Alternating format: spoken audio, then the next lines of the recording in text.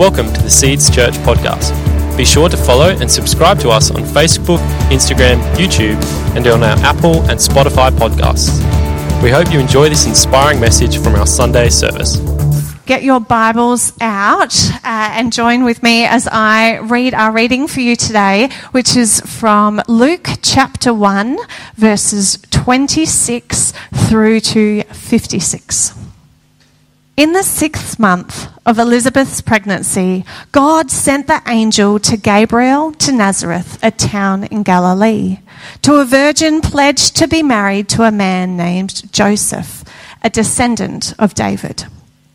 The virgin's name was Mary.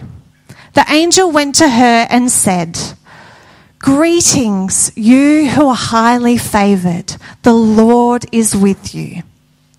Mary was greatly troubled at his words and wondered what kind of greeting this might be. But the angel said to her, "Do not be afraid, Mary. You have found favour with God. You will conceive and give birth to a son, and you are to call him Jesus. He will be great and will be called the Son of the Most High. The Lord God will give him the throne of his father David, and he will reign over Jacob's descendants forever. His kingdom will never end." "How will this be?" Mary asked the angel, "since I am a virgin?"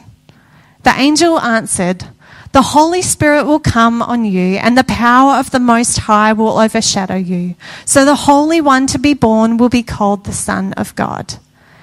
Even Elizabeth, your relative, is going to have a child in her old age, and she who was said to be unable to conceive is in her 6th month. For no word from God will ever fail." "I am the Lord's servant," Mary answered. "May your word to me be fulfilled." Then the angel left her. At that time, Mary got ready and hurried to a town in the hill country of Judea, where she entered Zechariah's home and greeted Elizabeth. When Elizabeth heard Mary's greeting, the baby leaped in her womb, and Elizabeth was filled with the Holy Spirit. In a loud voice she exclaimed, "Blessed are you among women, and blessed is the child you will bear. But why am I so favoured that the mother of my Lord should come to me? As soon as the sound of your greeting reached my ears, the baby in my womb leapt for joy. Blessed is she who has believed that the Lord will fulfill his promises to her." And Mary said, "My soul glorifies the Lord, and my spirit rejoices in God my Saviour. For he has been mindful to the humble state of his servant. From now on, all generations will call me blessed. For the Mighty One has done great things for me. Holy is his name. His mercy extends to those who fear him from generation to generation. He has performed mighty deeds with his arm. He has scattered those who are proud in their inmost thoughts. He has brought down rulers from their thrones, but he has lifted up the humble. He has filled the hungry with good things, but has sent the rich away empty. He has helped his servant Israel, remembering to be merciful to Abraham and his descendants forever, just as he promised our ancestors." Mary stayed with Elizabeth for about 3 months and then returned home. Amen. Thank you, Sarah. Well, I just want to add my in-person thanks for all those who served on the road to Christmas. Do you know the shepherds over the 2 nights told the gospel story, the Christmas story, 23 times to hundreds of people? How good is that? We celebrate that, don't we? My thanks to the core team who have been such a big part of putting Road to Christmas together, and those who were part of the pack up and the pack down and all the bits and pieces, but particularly to Michael and Peter O'Loughlin. They're probably fast asleep, I imagine. They're here, there they are. Would you give them a round of applause for all they've done?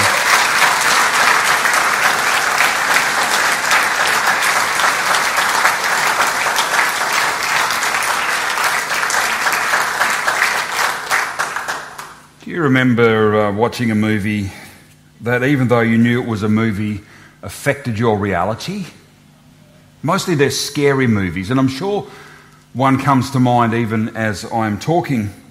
In 1975, yes, I'm that old, a movie came out called Jaws. Some of you have seen it. Now, thankfully, I didn't see it until the 80s. But ever since then, I've kept one eye on the ocean because I am sure that a fake papier-mâché machine-moving shark will emerge with a robotic jaw and come out and eat people.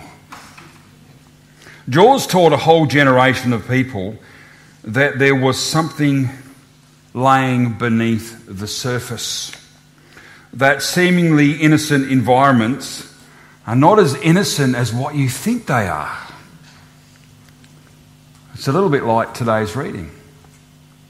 There is something that lays under the surface.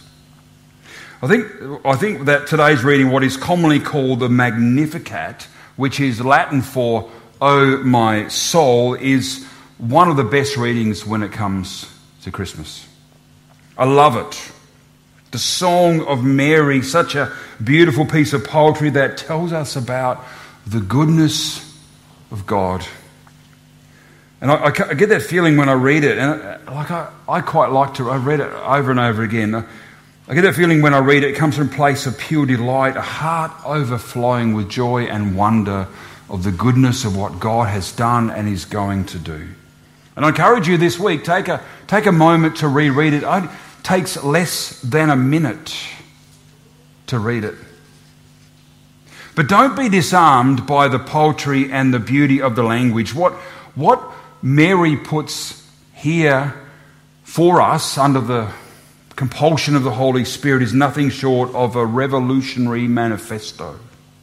God is going to do something through the life and the work and the death and the resurrection of Jesus. Something that will, thank goodness, upset the order of the world and change everything. And Mary is conscious of it. And she so carefully and wonderfully, under the influence of the Holy Spirit, place it here so us who are perceptive might see it and learn from it. And so for Christmas, we've picked up this theme, come and see. And we, of course, drawing still from Luke's Gospel, but it's come and see, and it fits well with this passage. Come and see what God is doing in the life of Mary. Come and see how he takes ordinary and everyday people and he uses them for wonderful things. Come and see how God speaks through an angel.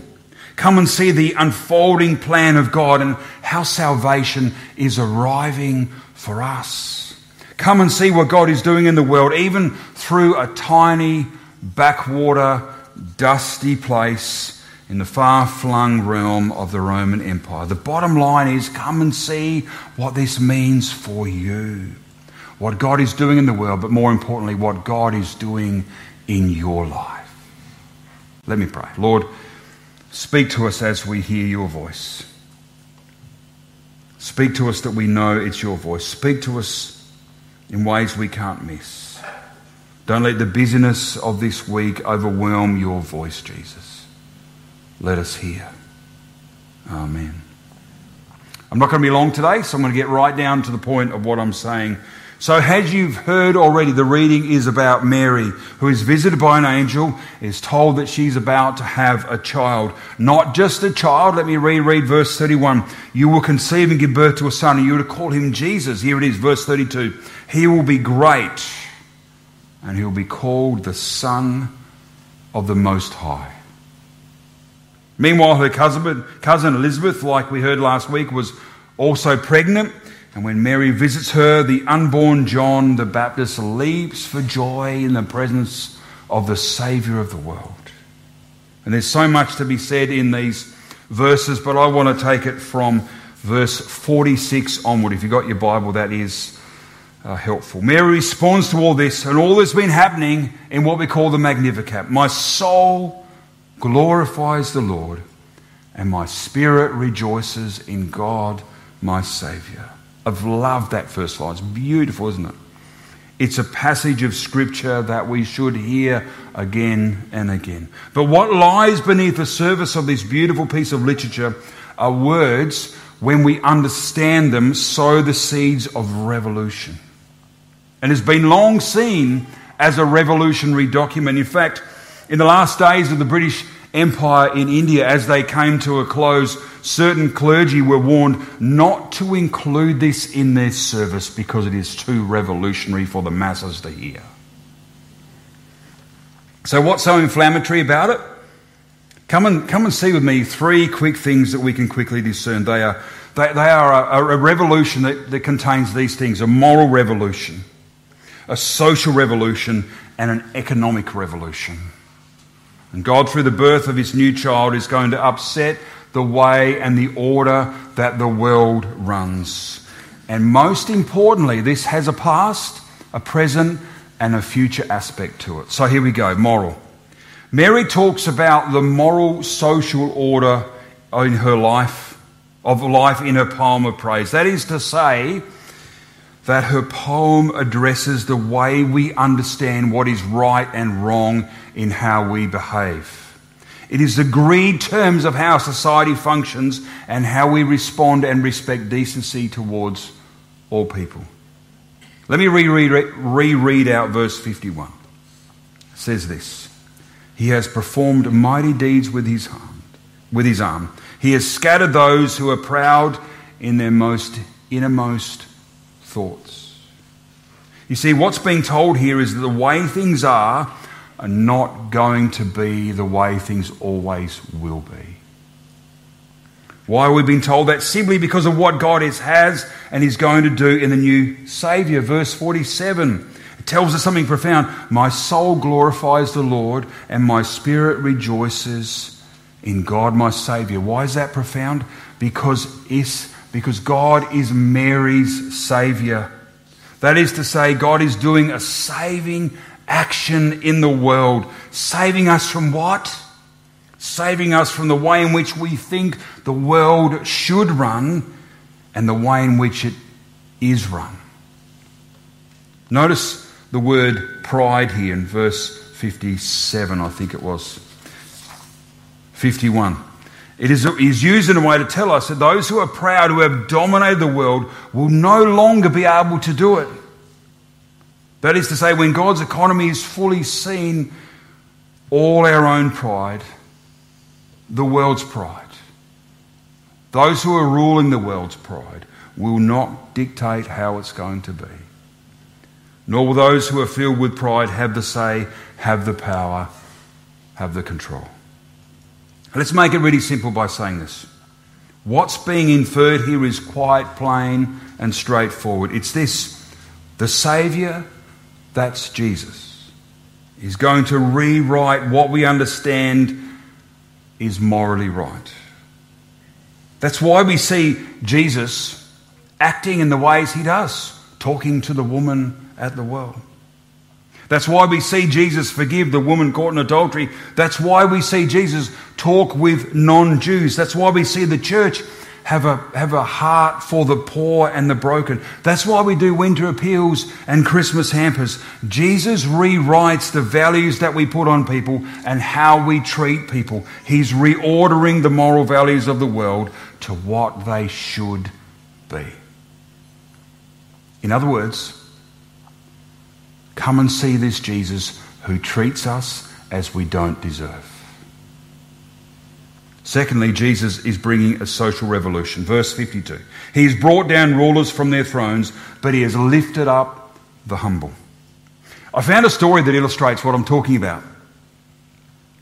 Meritus was a wandering scholar of the Middle Ages, but he was very poor. In an Italian town, he took ill and was taken to a hospital that was used to treating poor people, waifs and strays in the old language. And the doctors who were attending him were discussing his case in Latin, never dreaming that he could understand. They suggested that since he was such a worthless wanderer, they might use him for medical experiments. He looked up and answered them in their own learned tongue. Call no one worthless for whom Christ died. Social revolution is that we are all on the same level, all because of what Jesus did for us individually and corporately. When we realise the fullness of what Jesus did, it is no longer possible to have a ranking system for people of different social standards. All of us are children of God. All of us have a unique status before God. All of us are bought with a prize. We are treasured possessions, or as Isaiah says, we are carved in the palm of his hands. You see, Jesus is a revolutionary in the best sense of the word. He is truly bringing about a change in the way our world organises itself and thinks about itself.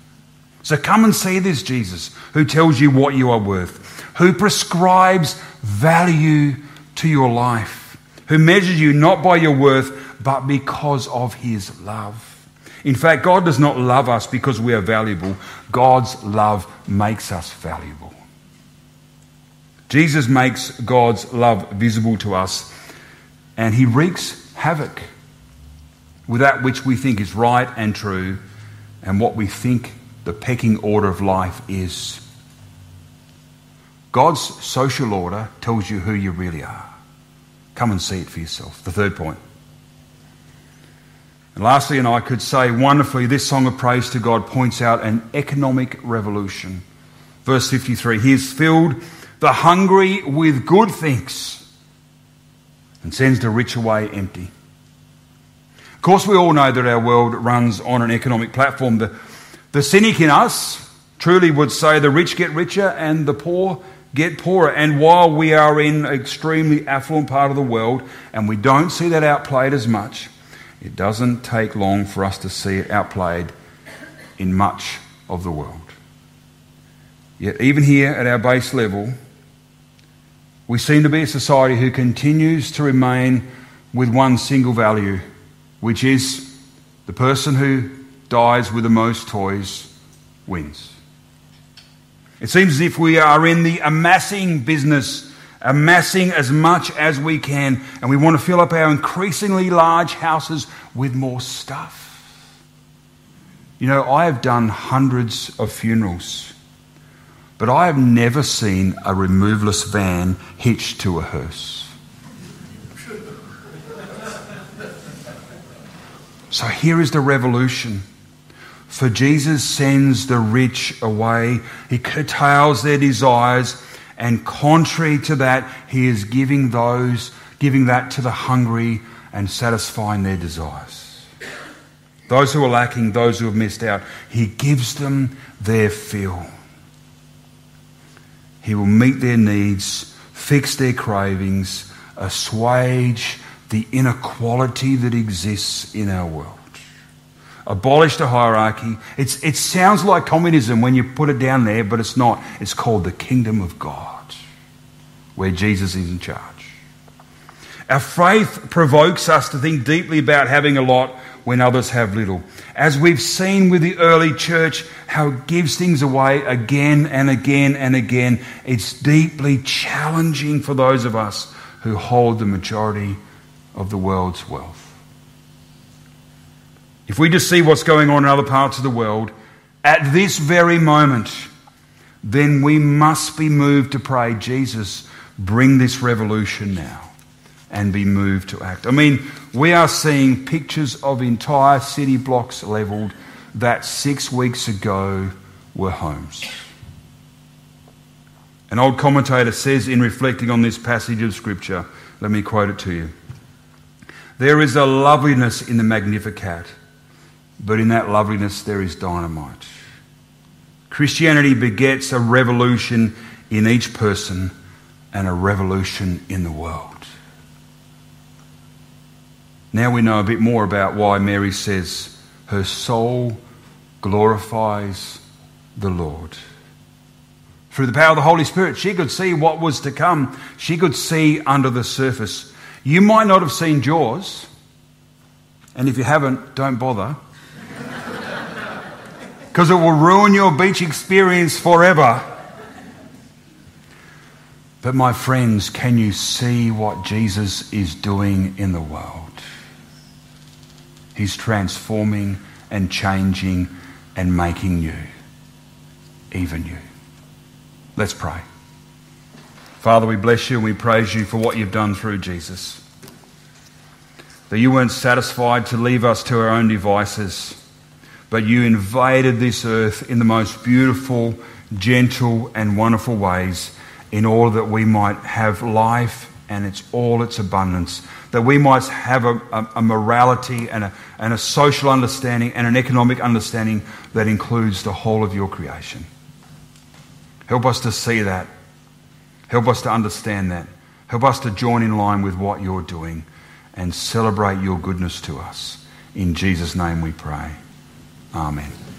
Well, thanks for listening to the Seeds Church podcast. We hope you join in with us next week. For more information, you can visit our website at seedschurch.org.